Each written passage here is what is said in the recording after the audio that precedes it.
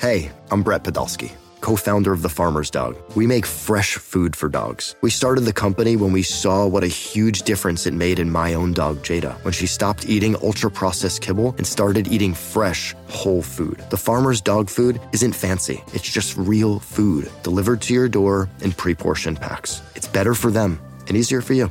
Get 50% off your first box at thefarmersdog.com/podcast. That's thefarmersdog.com/podcast. What's going to happen tonight? What's going to happen? We're going to whoop their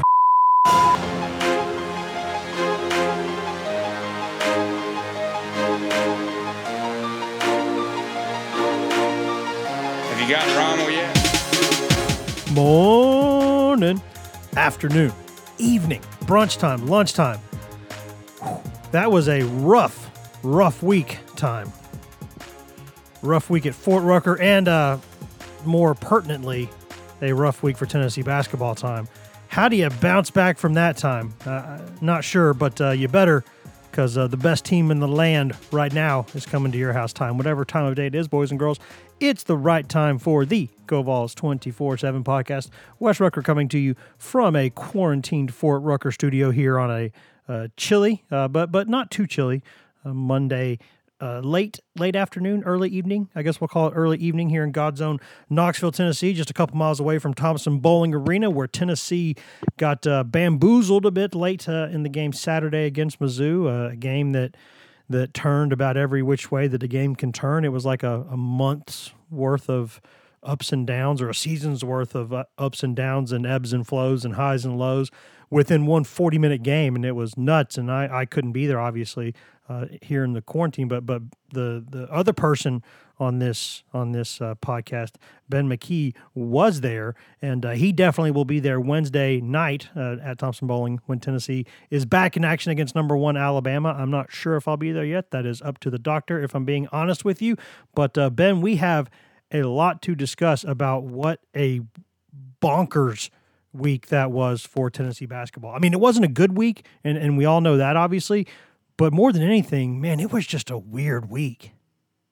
It was a really weird week, and Tennessee has absolutely zero time to feel sorry for itself with, as you mentioned, the number 1 team in the country coming to Thompson-Boling Arena on Wednesday night in the Alabama Crimson Tide. And it is a rivalry game. Don't get it twisted. That football rivalry bleeds over into basketball. I think that for a separate conversation or a separate podcast, I think it's kind of cool how, the last 10, 20, 30 years, all of history, really, you think about rivalries first and foremost with SEC football, but now, like, outside of Vanderbilt and Missouri, the entire rest of the SEC is committed to trying to win in the 3 major sports, football, men's basketball, and baseball. And honestly, there's a lot of softball investment and women's basketball investment as well.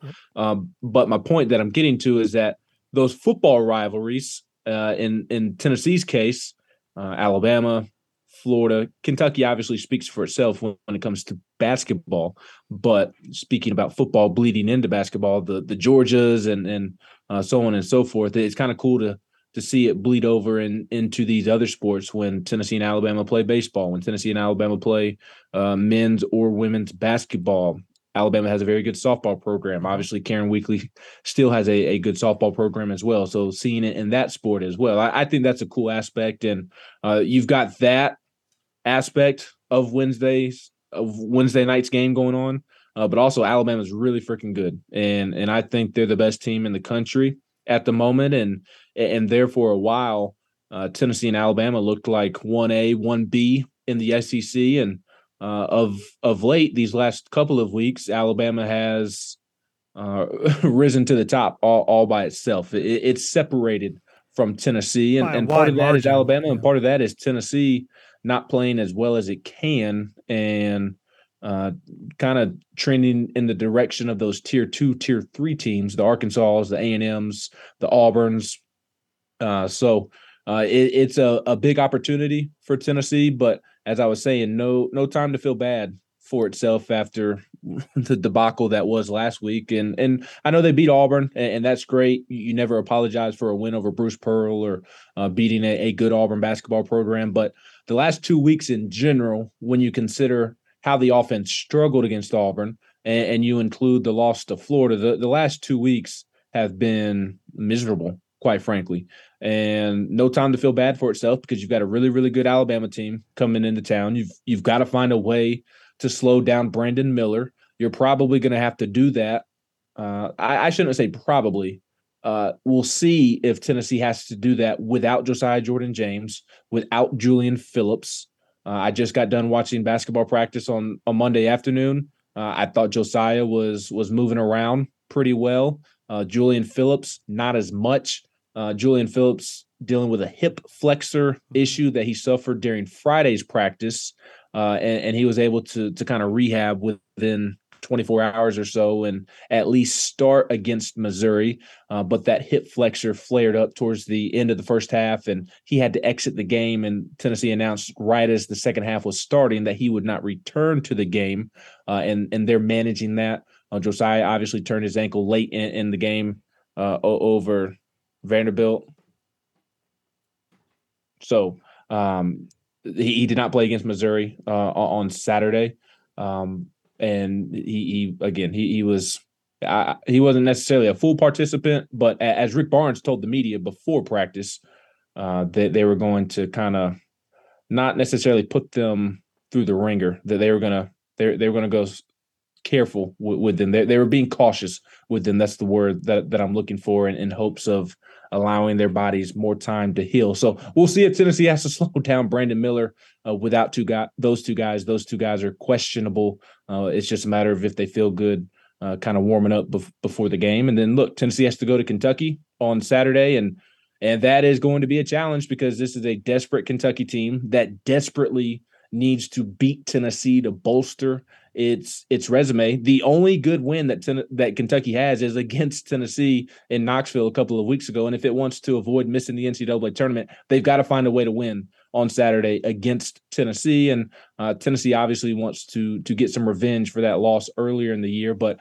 simply put, going to Rupp isn't easy. Kentucky still has talent on that roster that can kind of explode and get you on any given night. And again, like I just said, they're a desperate basketball team. So it's not going that well for Tennessee basketball at the moment, and they don't have any time to feel bad for themselves because they've got a big week ahead. Yeah, I think we're going to spend obviously most of this podcast discussing what's going forward for this Tennessee basketball team. I do think it's important to talk about sort of where things are and how they got there before, because if you want to talk about where both teams are right now heading into this matchup, I think you have to talk about how things have gone for both of these teams. And with Tennessee, what's interesting to me is the past couple of weeks have been 4 games that if they were each put in a vacuum, they're not that big of a deal. Even if it's 2 of them put back to back, not the end of the world. It's a long season, things happen. What's interesting is, and problematic for Tennessee, is that it's 4 things. It's 4 of those games put together, and one of them was a win. So let's not take credit away from them there. It was a win over a ranked team at home. However, it was one of the most offensively inept games that any of us have ever seen. It doesn't hold a candle to Tennessee Georgetown about a decade ago, but it was an ugly game. And even within those 4 games, Florida, Tennessee led by 6 midway through the second half, I believe. Tennessee against Vanderbilt, Memorial, weird things happened there. Still had the game won at the end and lost it. Mizzou, without Josiah Jordan-James for the full game, without Julian Phillips for half the game, down 17 in the second half. Tennessee came back and led by 6 points, and it took a truly weird, screwed-up situation for that game to end the way it did. So I don't think things have suddenly just fallen off a cliff. Things are not good. And that needs to be, I think that's pretty clear to everybody, right? I don't think anybody doubts or has any disbelief about things being in a bad spot at the moment. I do really think perspective is key, though. These are issues. I don't think this is a team that's gone in a tailspin and cannot possibly recover. I don't think that at all. Do I think it's possible, Ben, that this team is not what some of us, myself included, said for a lot of the season it was? Absolutely. If you were taking bets right now, will this team right the ship? Will this team not right the ship? You'd probably get more action on this team not righting the ship. Let's call that what it is. I think that's fair to say.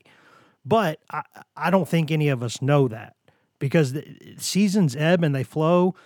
And right now, Ben, things just not going Tennessee's way. It's just been a tough couple weeks. No, it's not. And they can easily figure this thing out and get it going in the right direction. They have plenty of talent. They have the experience. They have the coaching. We all know what this basketball program has, and what they have makes it capable for them to get on track. And I do think people need to sit back and take a minute to remember that Tennessee's season is not judged based off of what they do in early January. It's going to be judged whether right or wrong for what they do in the NCAA tournament, especially with where this program currently is with Rick Barnes. Expectations have changed. Mm-hmm. It's no longer about regular season success and showing well in the SEC tournament and getting into the NCAA tournament. This program is established and has the coaching and the talent and the players to go make a deep run in March. And that's kind of what people are looking at and expecting. And in my opinion, that's perfectly okay to expect. And Tennessee has plenty of time to get what is going wrong worked out going into March. You would much rather be going through these issues right now than you would a month from now, which I don't know the exact date of the NCAA tournament beginning, but it's essentially a month away from today. You would rather be going through these kinks and trying to iron them out now rather than trying to figure out these things on the fly and hurry up and fix them in March. And to specifically talk about the Missouri game, I actually kind of walked away with a positive feeling from that basketball game. Not saying that it was pretty, and it was certainly frustrating if you are a Tennessee fan, because for the second game in a row, late game execution really hurt Tennessee. Yes, that's where I was going next, so I'm glad you're going there.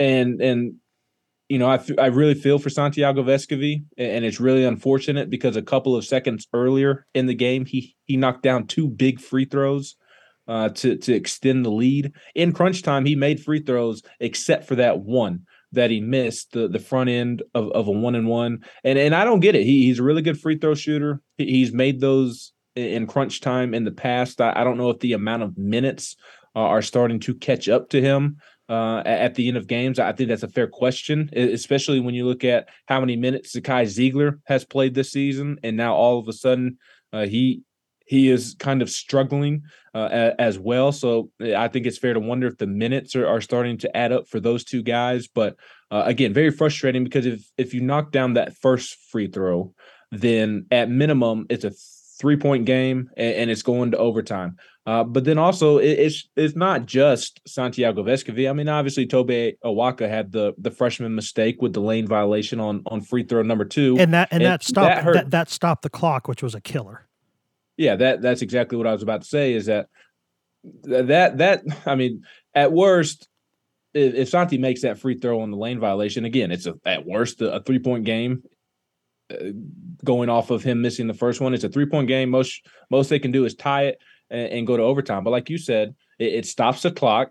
It allows Missouri to inbound the basketball and kind of get a running start at the goal. Whereas if Santi misses it, even if Tennessee's only up by 2, if Santi misses it, Missouri has to get the rebound. They have to find a ball handler. They have to get the ball going towards the other end of the floor, and then they have to jack up a shot there and try to tie it or win the game there. So there's a lot going on just because of 2 simple mistakes. That's the frustrating part, is that really Tennessee should have had a 2-0 week last week, but because of simple late game execution, they got themselves beat. And that's why people are so concerned about this team going into March, because those types of mistakes get you sent home early in the NCAA tournament. And that's what was so frustrating. But to quickly touch on why I felt so positive was because the offense came to life. The offense came to life, and that was without Josiah Jordan-James. That was without Julian Phillips there in the second half. You were trying to play with a makeshift lineup with Jemai Meshack and Tobe Awaka and Olivier Kumwa. At times, Jonas Adu got in there a couple of times. It was a funky lineup, but Tyreek Key coming to life and being the aggressive player on offense that they need him to be sparked this offense. And if he can continue to play in that manner, then the defense is going to come back around. Like, to me, the defensive efforts last week, like, you held Vanderbilt to 66 points. Yeah. And they made tough shots too. Right. They made tough shots. I mean, Liam Robbins, an 18% three-point shooter, is banking shots in with a hand in his face. Like, I'm sorry, I'm not going to crucify the defense when those are the types of shots going in. And again, I'm not saying the defense was perfect. It certainly was not. But you had a 27% three-point shooter and an 18% three-point shooter going off on you. And for the most part, I felt like there were hands in the faces of those shots, and they were just kind of frustrating makes. But again, you gave up 66 points. That should be enough to win. And then Missouri was kind of the same way. Obviously, they scored 80-something points, but I felt like they made a ton of tough shots that were frustrating. And you had a hand in their face, and there's not much more you can do but tip your hat if they're making tough contested shots. But even that aside, like, the defense is going to come back around, right? It's the offense that really needs to catch up more to the defense than vice versa. And if Tyreek Key can, I'm not going to bet the mortgage on Tennessee finding a level of consistency at this point on offense. But if Tyreek Key can get going in that manner, I certainly think that helps. And because of that second half offensive performance and the way that they fought back, I mean, it would have been really easy to fold when they go down 17 early in the second half. But the one thing you can never question about this program and this year's team is that they claw and they scratch and they fight. And they did that, and they finally started knocking down some shots, and they were able to come back, and the offense kind of exploded. So as bad as you felt at times, that also on the flip side has to give you hope for what could be in the NCAA tournament. Yeah, I'll tell you, Ben, what concerns me is, and it might be what concerns other people too. I don't know. That's for other people to say. But when I look at it, what concerns me, it's not really a stylistic thing. It's not really, it's just in the past 2 weeks, look at all 4 of those games, right? Florida, you get up, you've had a kind of a rough night, and then you go up by 6 points. You got the crowd quiet. You got the opponent kind of bamboozled a little bit.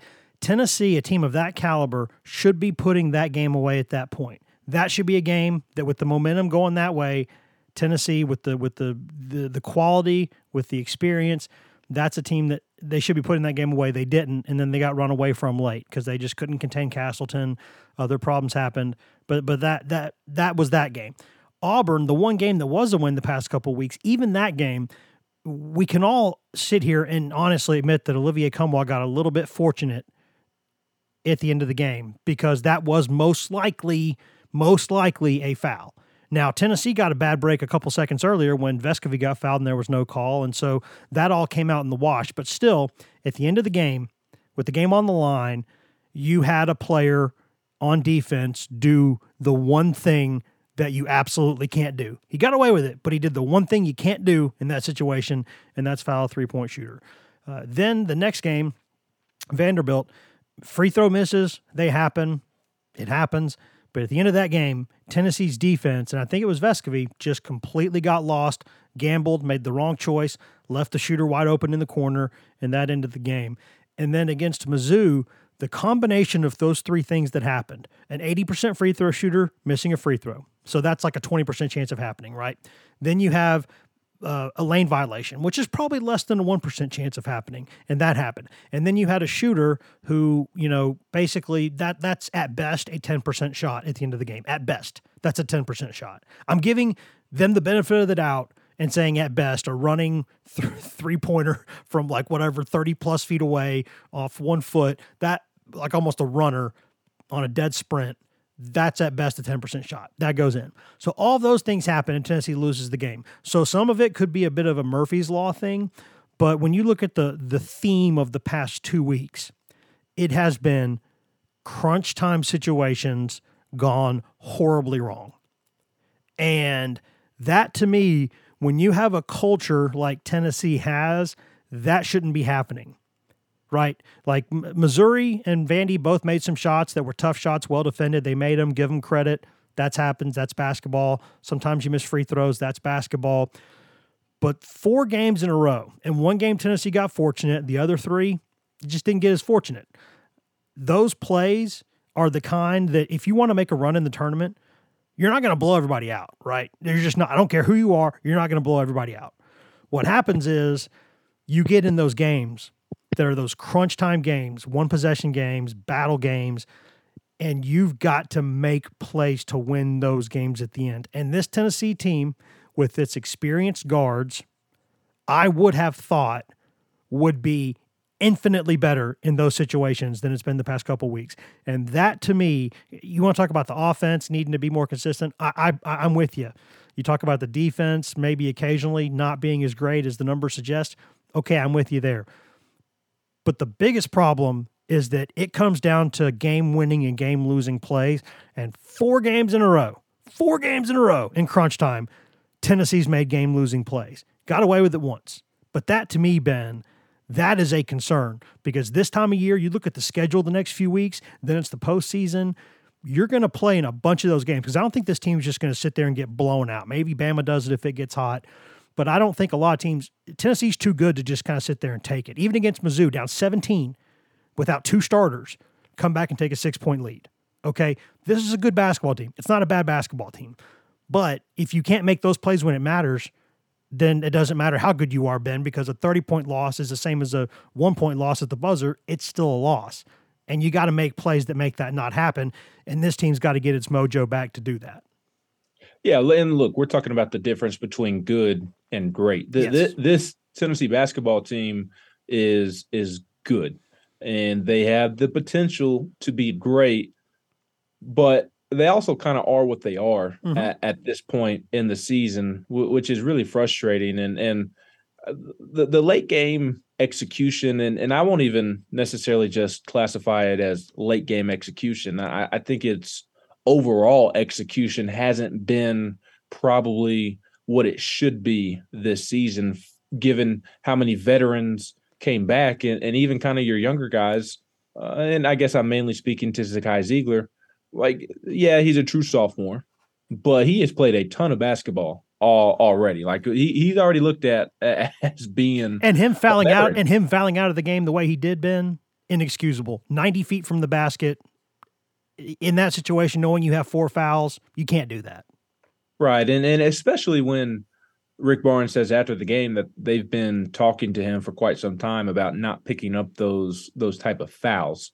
And look, I love Zakai. He if I had to pick one, he probably my favorite player to watch on the team.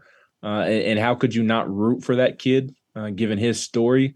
But he lately has been making some dumbfounding turnovers, just silly turnovers. I go back to the Vanderbilt game and think of the 2 lobs that he threw to Olivier, and I mean they're just plumb over his head. I mean, Olivier had no chance of catching. I mean, it's just little things like that. And it's not just Zakai. It's the other veterans as well. They make mistakes that are unforced, and they're freshman level mistakes that should not be happening given as much basketball as some of these players have played.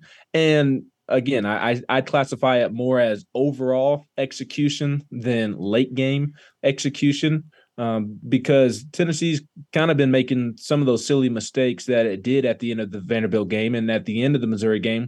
They've been making some of those mistakes here and there all throughout the season. It's just that when it happens late in the first half, it's not as glaring of an issue, or if it's happening in a win over Texas, obviously nobody's going to talk about that or talk about those mistakes. So it's very frustrating. And honestly, that to me is the bigger concern with this basketball team going into March than the offense. It is the lack of execution at times, given how many veterans are on this basketball team. I tweeted it in the middle of the game on Saturday. For a veteran team, they make some of the most atrocious turnovers at times, commit the most atrocious turnovers at times. I mean, it's truly baffling, some of the things that they do. And I'm not trying to come down hard on them, because again, we're discussing the difference between good and great. We're discussing the difference between getting out of the first weekend of the NCAA tournament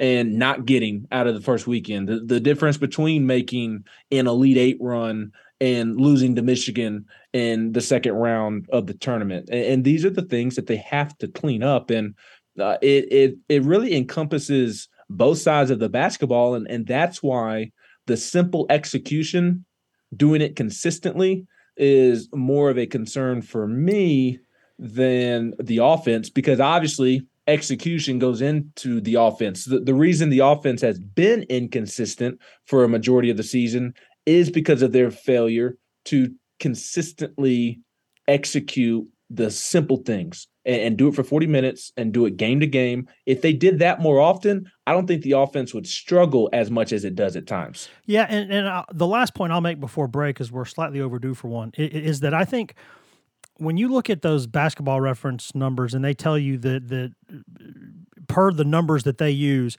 Santiago Vescovi's been the best defensive player in college basketball, and by those numbers. Now, is he that good? How do you judge those things? I don't know. I can tell you that they have a formula, and that formula says that Vescovi's been not only the best defensive player in college basketball this season, but maybe the best defensive basketball guard of like this century in college basketball in the backcourt. So whatever that is, he's been good defensively. That's my point. He's been really good by any metric. He's been really, really good defensively.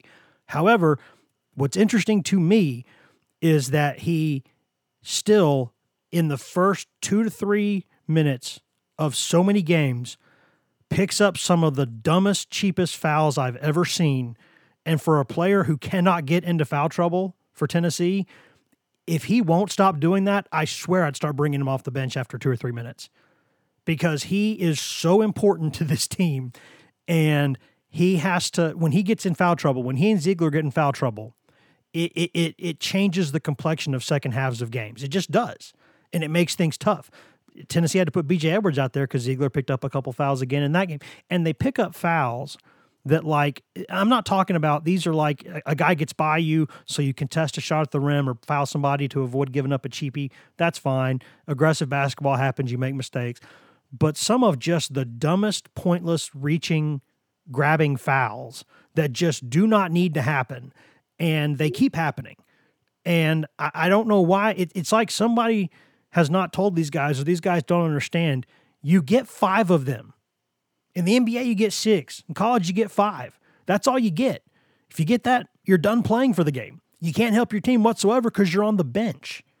And that to me gets down to that's another little execution thing that I think needs to be emphasized, is not picking up those stupid, pointless early game fouls that people, and people mention, like, they'll reply to me when I say something like, why are you talking about this? Like, why? Because it matters. At the end of the game, it matters. And they keep doing these little things that they're not winning habits. And if you want to win, you got to have winning habits. And this is a good team that could still be a great team, but you got to do those things. And to me, Ben, those are just the things that are not happening, and they're on their way toward preventing this good team from becoming a great team. Yes, absolutely. It is the little things that matter the most in March. I think we're just that's the simplest way to put it. Making free throws at the end of the game, not committing a lane violation, not committing silly turnovers. It's all of the little things coming together. It's communicating. It's making crisp passes, and like so many times this year, they've turned the basketball over coming out of timeouts, and like that should never ever happen for any team, much less a veteran team. Like and Barnes has taken full responsibility for that many times, saying he's got to get the team better out of timeouts, and he's working on that. He has. For people who say he doesn't say that, he's said that multiple times this season. Yes, he has, but it's also been stupid stuff at times, like just bad passes, like just nonchalant passes and not paying attention to where the defender is. I mean, things that it doesn't matter if it's Greg Popovich coaching or Adolph Rupp or Coach K. Like nobody can fix some of the passes that the players make at times, and obviously everybody plays a small piece in terms of the blame for stuff, coaches, players, so on and so forth. But you're right, they need to stop fouling. Now, I do think part of it is a little give and take. They're so good defensively because of the mindset and physical, nothing's attacking easy. Everything's hard. Yeah, like that. That's part of it, and the negative aspect of that at times can be some of the silly fouls that come with it. Like how many times over the last I think back to the Texas game when Zakai Ziegler risks it to go pick up a steal and deflects the basketball into the backcourt and chases it down and slides and lets out a big roar, and that really fired up the team. I mean, a centimeter left to right, and it could have been a foul call, and it could have been the difference in him sitting on the bench for the rest of the half or being in foul trouble. Yeah. So I agree with you, but I also do think that some of it is by nature of this particular team's identity, being physical, being aggressive, being in attack mode at all times. But I mean, kind of going off the Super Bowl on Sunday night or relating it to baseball, like you have to kind of figure out how a referee is going to ref that particular game. For baseball, you got to figure out what the strike zone is going to be over the first couple of innings.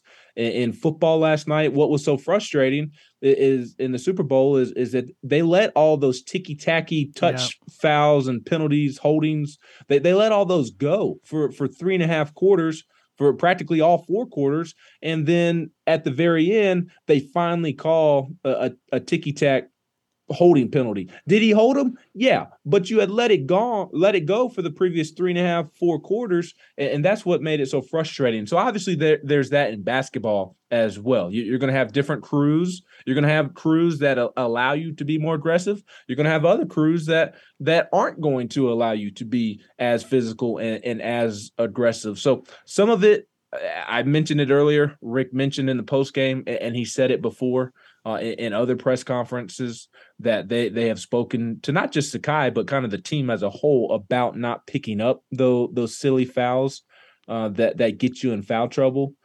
But I do also believe that it's kind of part of the style in which they're playing with this season, and not just this season, the Rick Barnes kind of culture.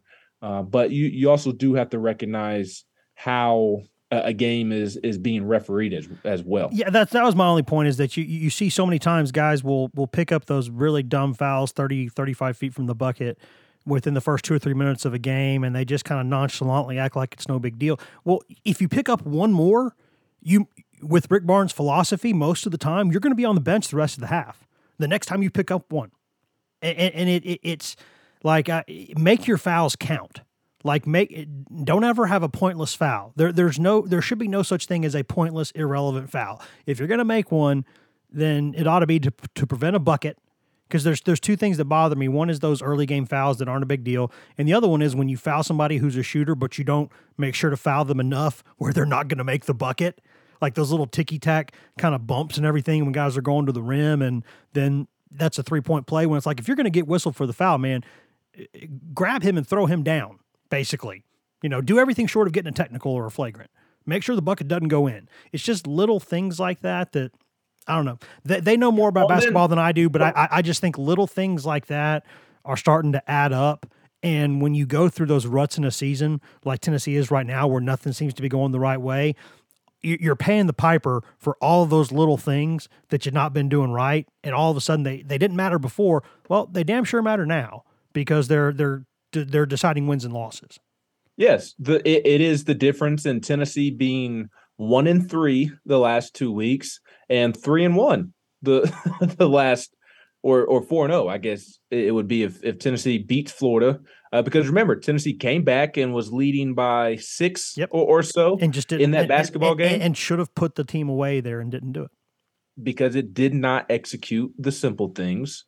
They did execute the simple things for the most part against Auburn and were able to win in a close game that came down to the buzzer. Got a little fortunate, though.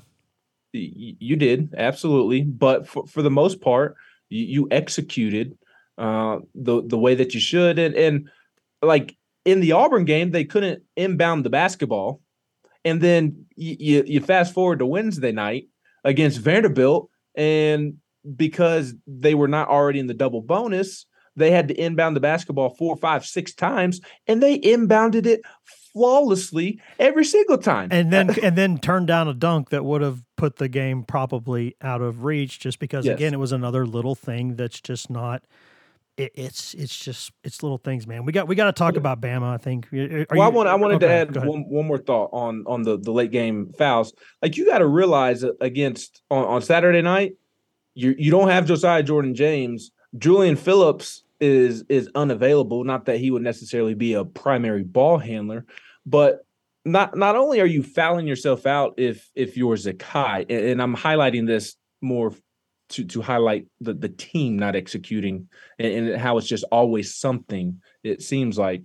But with Zakai, like, yeah, okay, Zakai Ziegler fouled out. That's a big deal in any game. But it's even heightened against Missouri because Josiah Jordan-James is not available and Julian Phillips is not playing. And I like, us media members were sitting around looking at each other like, who are they going to put in? Are they about to have to put in B.J. Edwards with 2 minutes in the game? And they elected to bring back Olivier back into the game, which is what I would have done. But Zakai picking up that 5th foul, again, obviously you don't want Zakai Ziegler to foul out of a game. But in that particular game, it also put the coaching staff in a bind to where they almost had to put B.J. Edwards in the game in crunch time trying to beat a good Missouri basketball team. So it's just all those little things. It just – you see them executing at times late in the game, like you saw at Vanderbilt when they were inbounding the basketball, and then they miss a free throw. Then they leave their guy wide open in the corner. Against Missouri, Santi made 2 big free throws prior to the one he missed, he did. And then he turned around and missed another one. Just the lack of consistency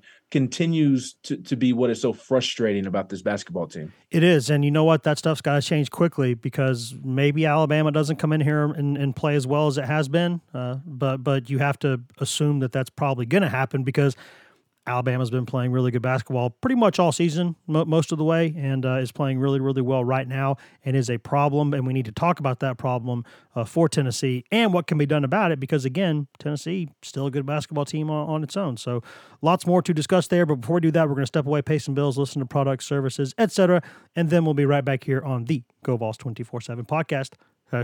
#ad.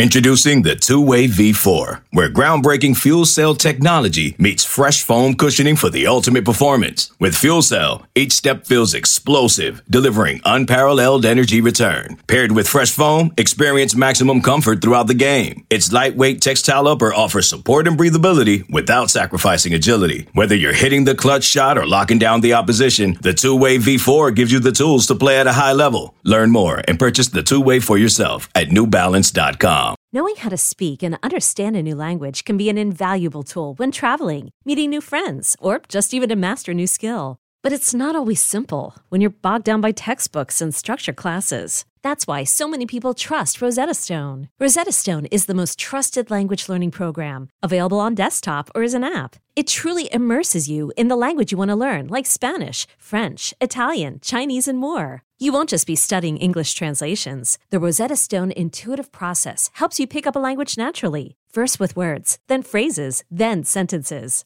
Don't put off learning that language. There's no better time than right now to get started. For a very limited time, listeners can get Rosetta Stone's lifetime membership for 50% off. Visit rosettastone.com/rs10. That's 50% off unlimited access to 25 language courses for the rest of your life. Redeem your 50% off at rosettastone.com/rs10 today.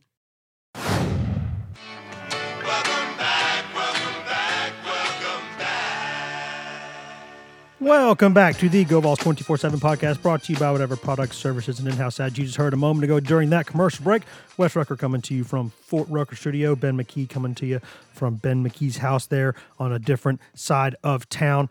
We are right now, or I am anyways, at Fort Rucker Studio, 2 miles away, 1.9 miles away actually, from Thompson-Boling Arena, where Tennessee will host top-ranked Alabama on Wednesday night. A big game for the suddenly struggling Vols. We got a lot more to discuss about that game specifically here in just a second.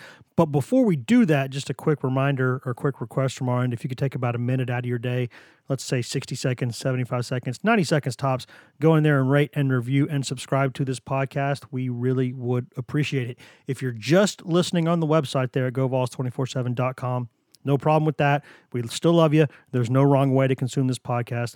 What helps us out the most, though, is if you go in there and rate, review, and subscribe, whether you're on Apple Podcasts, Google Podcasts, iHeart, TuneIn, Stitcher, Amazon, anywhere in the world you can cast a fine pod. You can find this Go Vols 24/7 podcast. We do this for free. We're happy to do it. It's a labor of love, but since we do it for free, I don't think it's too much to ask to go in there, rate, review, and subscribe. Tell your friends, tell people you see around town.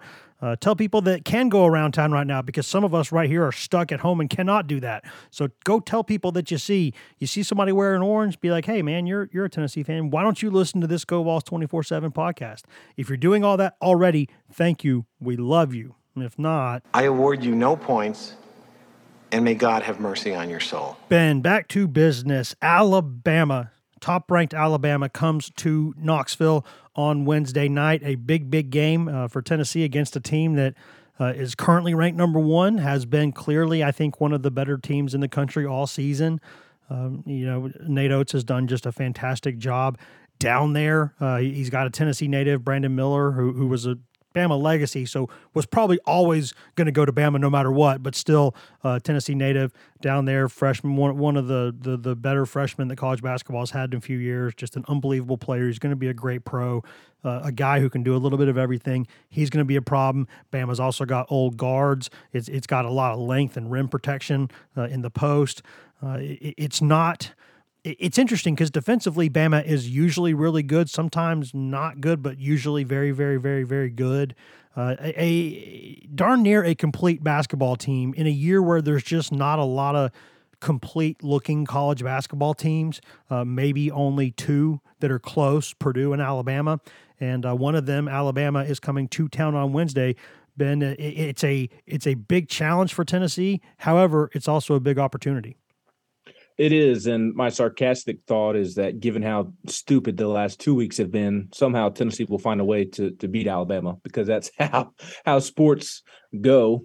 Spoiler alert, when I publish our staff predictions on Tuesday night or Wednesday morning, I will be picking Alabama to win this basketball game. But again, because sports are dumb, I'm sure Tennessee will find a way to win this game, because we are all least expecting them to, given how the last 2 weeks have been. But Tennessee certainly has a chance to win this basketball game. There's absolutely no doubt about it. And again, kind of going back to the NCAA tournament talk, that's what makes this team so frustrating is because we know how good they can be. So although the last 2 weeks have been silly, and it kind of seems improbable for Tennessee to turn around and beat the hottest team in the country and what I think is the best team in the country, they have a chance. And it would not be all that surprising if Tennessee is able to pull out the win. It's going to come down to how much they can slow down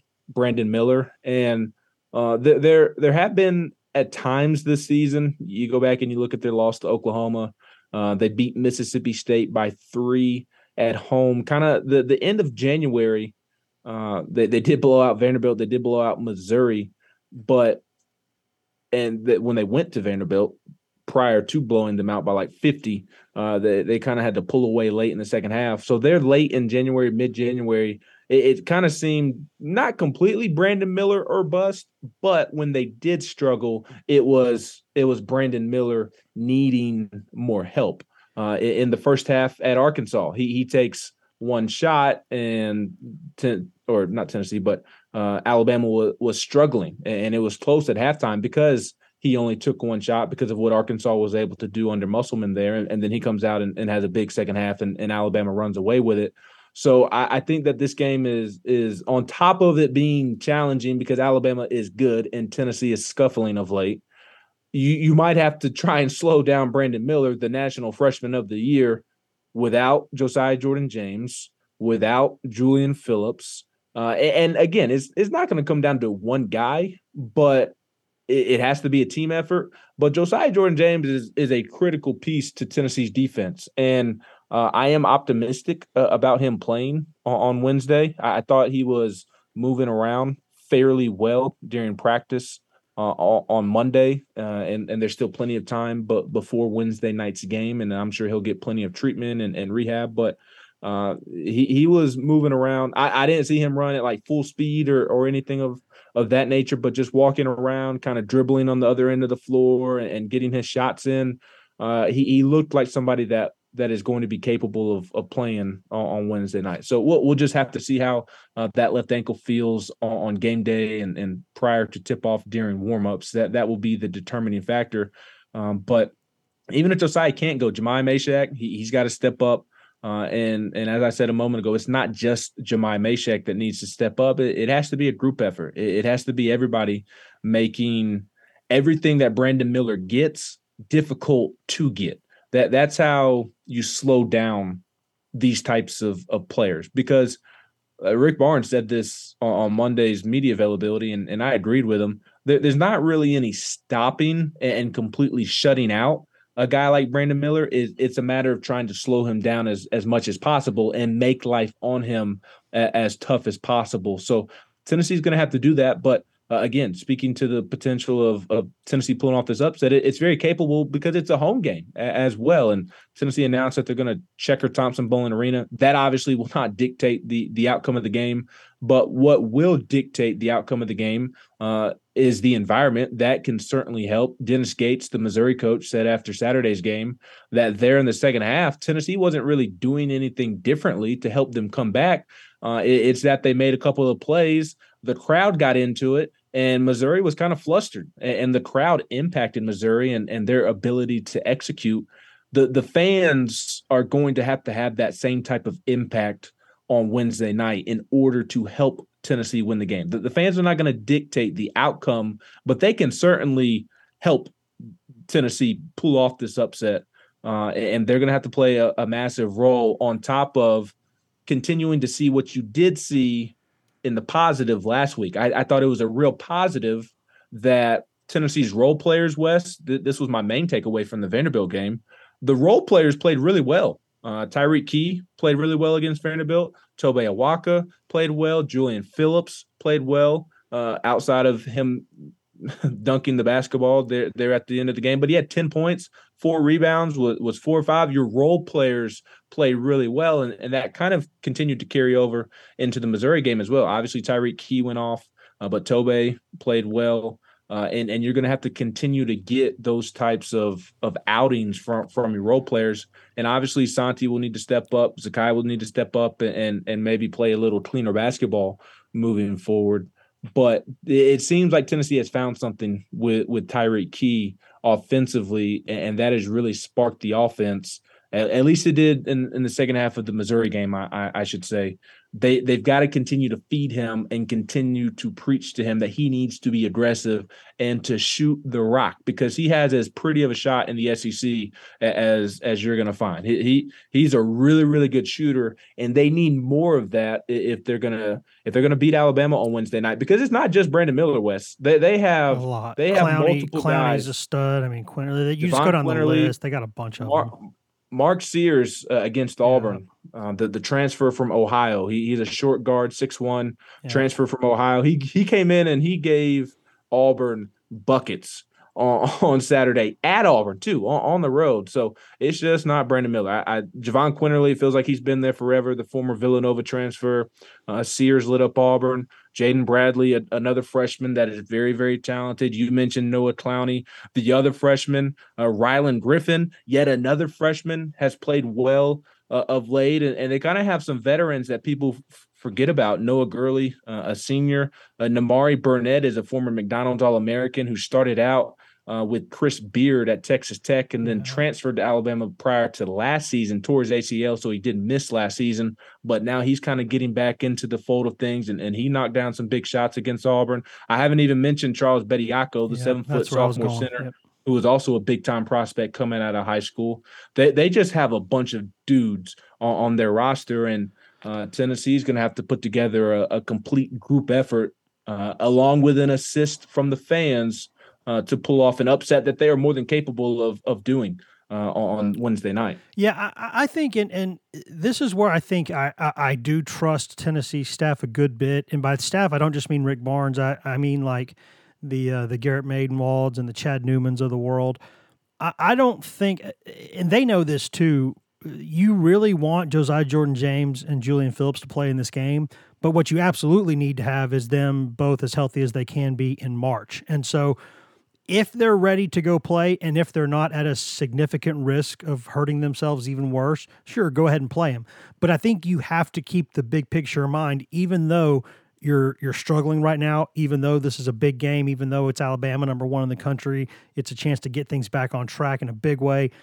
You still have to treat this like a business and think about the end of the season. You know, you need those guys to be the healthiest they can be at that point. And I do trust them to make that correct decision. But in terms of the game itself, you do need the crowd to be into it. Although I will say, Alabama on Saturday was set up to be the classic Bruce Pearl trap game, in that, you know, Auburn had been struggling a little bit, college game days in town, big bad Alabama's in town, a big rivalry. Aren't those the games that like Bruce Pearl teams like always win? Those are just the games that Bruce Pearl teams always win. Everything was set up for that to be a game where Auburn kind of circles the wagons and Pearl gets some stuff drawn up and they hit a bunch of crazy stuff and they win the game. And Alabama very maturely went into a very difficult place to play basketball. Auburn's arena, it's newer, obviously. It's not big. It's kind of sterile and plain looking, but it's a really tough place to play basketball. It's smaller, so all the noise stays on top of you, and it's a really hard place for opponents to go play, especially for a big game.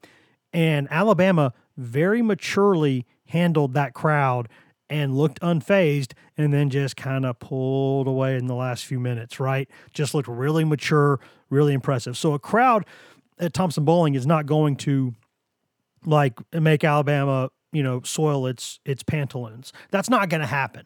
But what you can do is affect them. And what you can do even more importantly is give your own team juice. Because right now, those players, any juice they can get is good juice. They need it. They need it right now. And I'll be interested to see, you know, I think of Alabama in some ways, it's like facing Missouri's offense, but with a really good defense on the other side.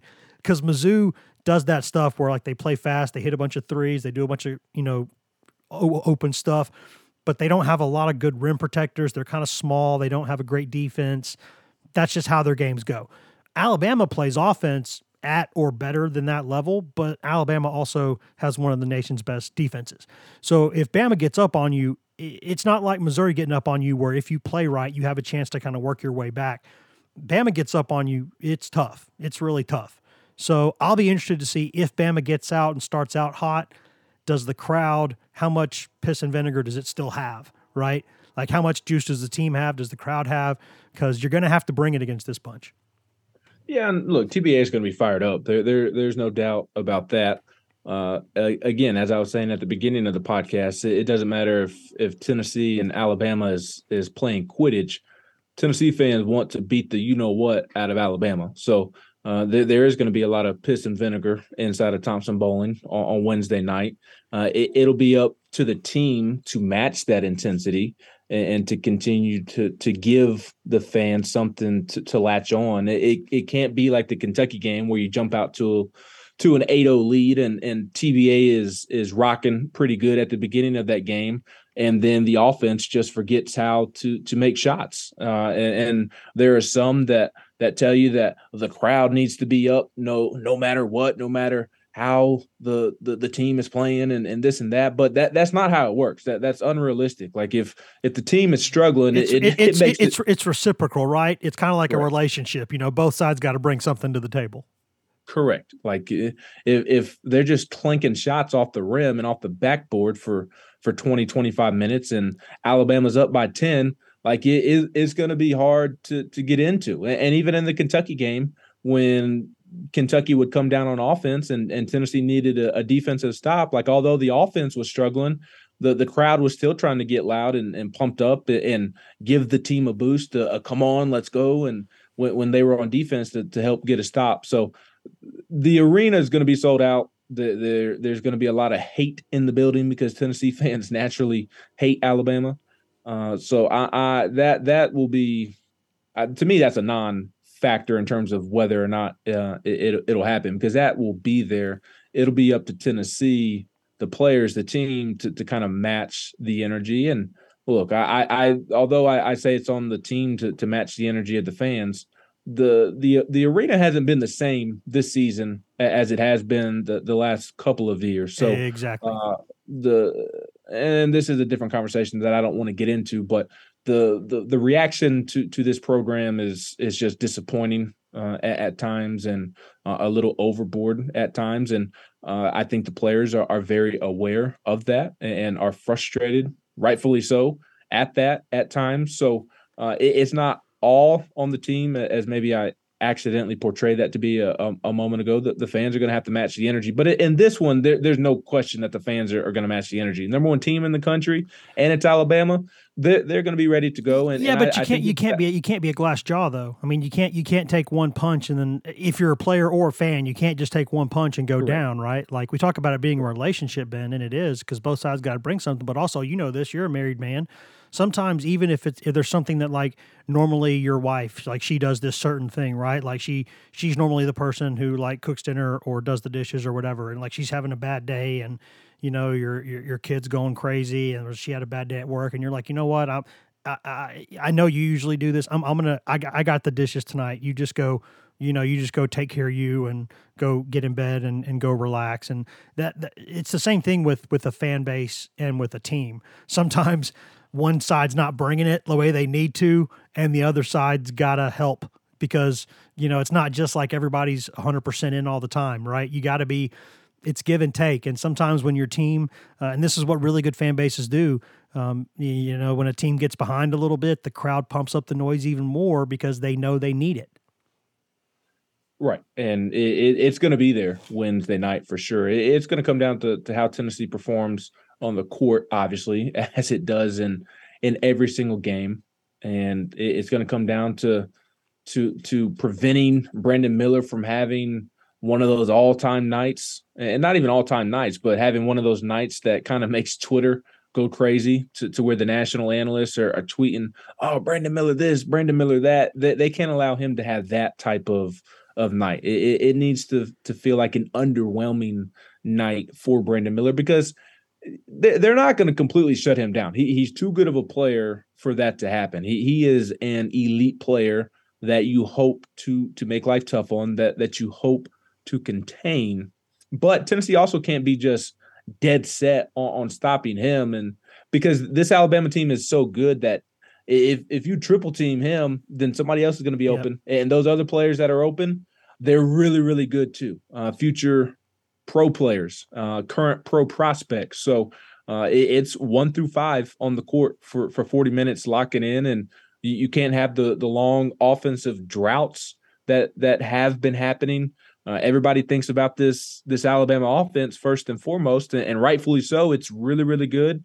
But the offense, according to KenPom, is 13th in effective offensive efficiency, and the defense is 5th. Yep. The defense, according to the metrics, is better than the offense. That's a tough. Don't use the word metrics right now.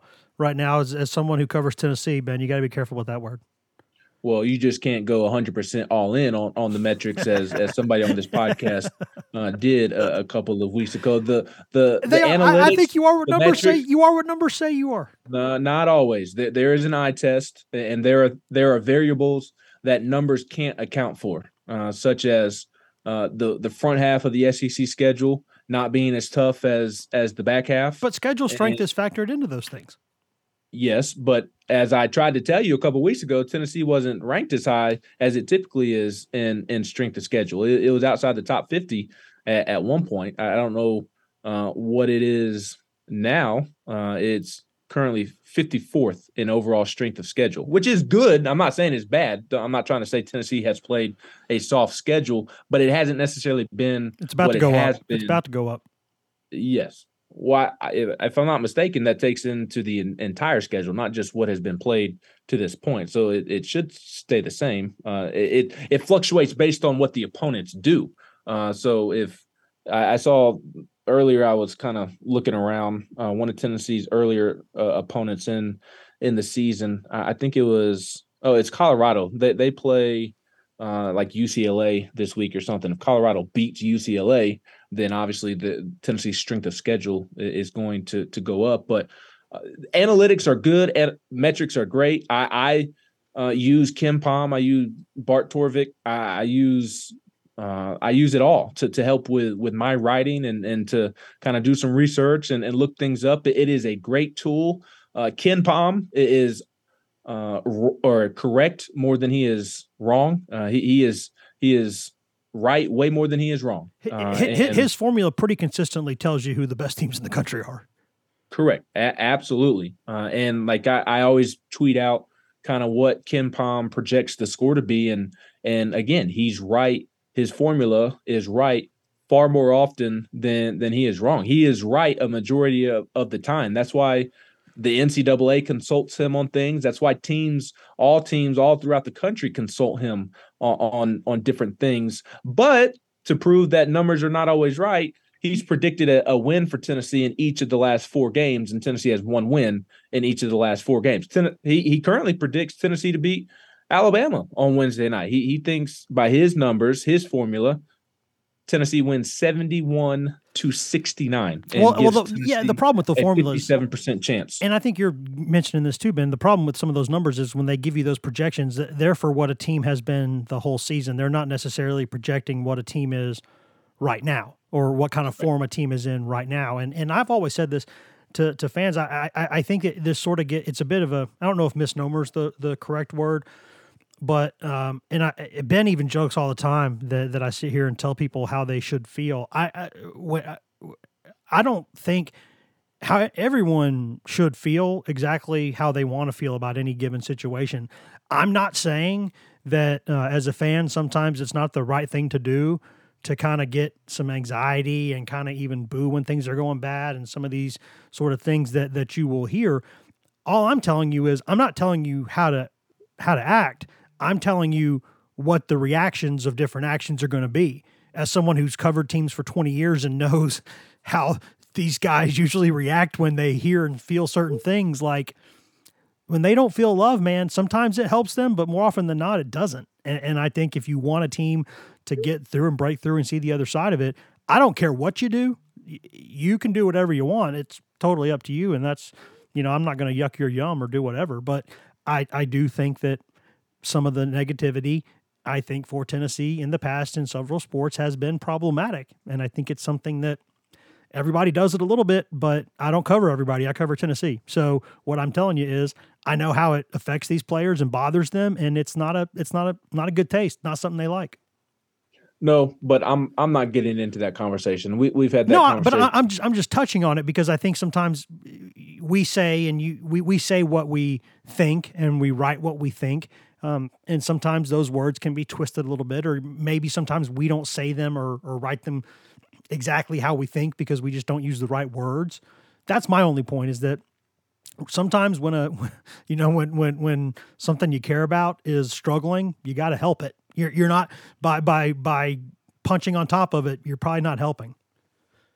For sure. But within this basketball game, Tennessee certainly has a great chance of winning. Again, I said it earlier, not gonna pick Tennessee, but also not gonna be surprised if Tennessee is able to win because they do have the pieces to do so. Just gonna have to contain Brandon Miller as much as they can. Mark Sears, the guard earlier from Ohio that I was speaking to, Auburn was so locked in on Brandon Miller that Sears went off there and really beat them in the second half. So they're going to have to account for everybody. And it just comes down to execution. If Tennessee executes and plays to its potential, then Tennessee has as good of a chance of winning this basketball game as Alabama does. Because Alabama probably has better overall personnel from top to bottom, but there's not a drastic difference whatsoever. Tennessee is more than capable of winning this basketball game. It's just going to come down to execution and really executing when it matters most. That has been this team's bugaboo. But if it can do those simple things, then it will not surprise me whatsoever if Tennessee wins this basketball game, because I do believe the home court advantage is going to be a real thing. I think that is really going to help Tennessee. Now, I do think that you could also make the case against my opinion on that in terms of it bothering Alabama. Because Alabama did just go play at Auburn, and there's more hate in that building for Alabama than there is in Knoxville, or it's equal. Yeah. I'd probably more fair for me to say that it's equal hate inside the building. And I know Thompson-Boling Arena is bigger, fits more people, more noises, louder noises. But Auburn Arena, even though it's small, those students are right on top of you. It gets very, very loud in there. So they just walked into a hostile environment and didn't flinch whatsoever. Got down early and trailed the majority of the game and never wavered, never flinched. Yep. They performed well in that environment. So maybe the environment doesn't have the impact that I think it is going to have. But that environment that I'm hyping up has impacted several opponents this season. I think back to the Texas game. I think of Auburn. I think of Missouri. It kind of flustered Kentucky there at the beginning of the game. I go back to last year. I think of the Arizona game and the multiple SEC games, Arkansas, the home game against Kentucky. This arena is capable of putting a chokehold on its opponents, and we'll see if the Alabama team that played well at Auburn on Saturday shows up, or whether TBA is a different beast. But ultimately, it's going to come down to this team making more shots than it has been of late. The offense needs to look more like second half Missouri than it has at other times this season. Yeah, no, I don't think the crowd, if it has the extra benefit or the added benefit of bothering Alabama, that's even better. But I think the primary point of it right now would be to give Tennessee juice when it needs it. Because that's just, hey, I mean, you might bother Alabama, you might not, but what you'll definitely do is give your team a lift when it needs one, because those guys are kind of going through. Think of what's going through Vescovi's head right now.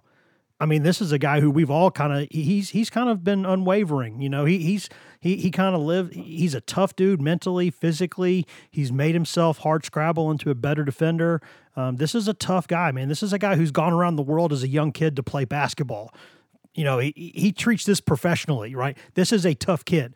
But imagine what's going through his head right now after the past week, right? Like sometimes even Rick Barnes after the game against Mizzou said, you know what, I'm not going to kick these guys while they're down, because if I thought they needed that, I would do that. They kind of need a hug right now. and so, you know, that's why I think the crowd, it's more about giving Tennessee juice than it is about giving Alabama problems. But the formula for me, and the last point I got, is that I think the formula is the same that it is for Tennessee in most games. You play defense as hard as you can. You play defensively well enough to give yourself a chance, and then you go from there.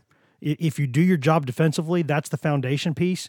And if you defend well enough to give yourself a chance, then, you know, you either win or you lose on offense.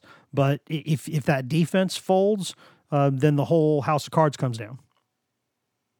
That's what I think. I think we're both sort of around the same page there. So we've gone a little bit over on time, but we kind of needed to, because we were a little bit overboard on the first segment. But it's needed conversation that we needed to have. I apologize for my voice again, just with pneumonia and then COVID. It's just been one thing after the other, but we're here, and I was able to, I think, mute all the coughs throughout the episode by hitting the button, which I was pleasantly surprised about doing, and Ben was the consummate pro that he always is. So unless you got anything else, Ben, I think we're good to go.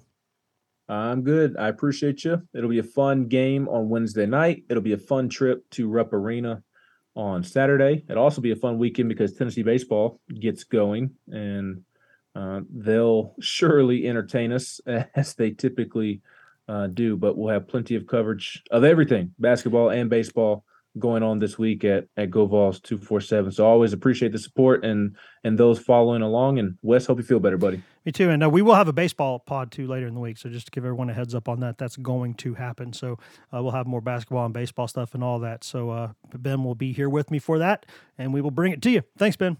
Thanks, buddy.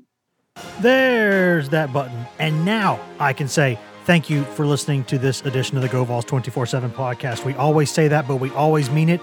Thank you. Thank you. Thank you for listening. You can find all of us on social media. I'm Wes Rucker 24/7 on Twitter. Ben McKee is Ben McKee 14 on Twitter. Ryan Callahan is Ryan Callahan 24/7 on Twitter. And Patrick Brown is P Brown 24/7 on Twitter. And if you just want Tennessee news on Twitter, nothing else, you can get that at twitter.com/GoVols247. You can also go to facebook.com/GoVols247, where we update that throughout the day, all day, every day, mostly with Tennessee news, but also with news that we think Vols fans will find interesting.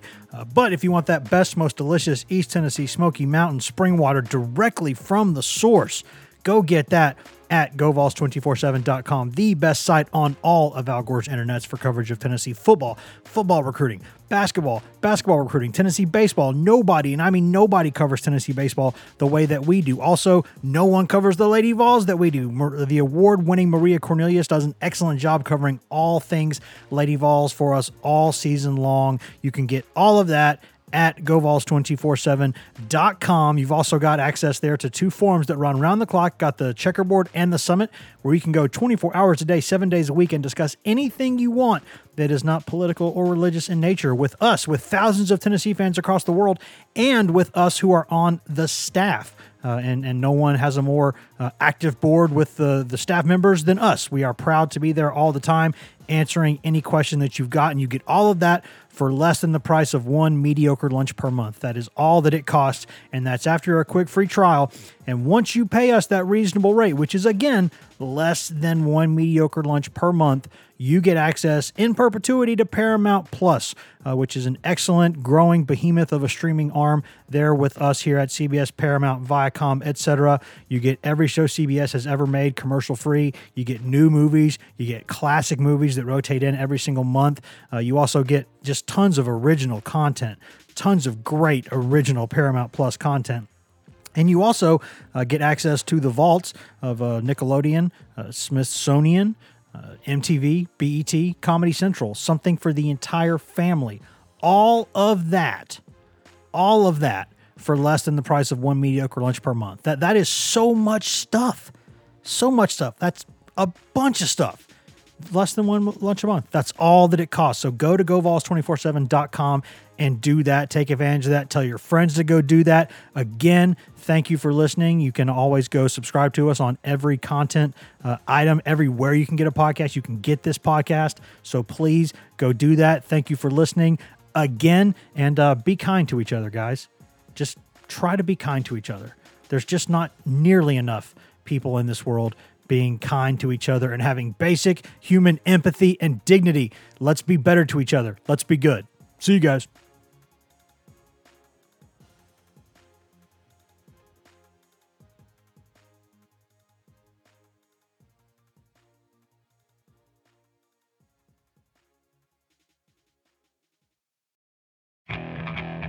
Okay, picture this.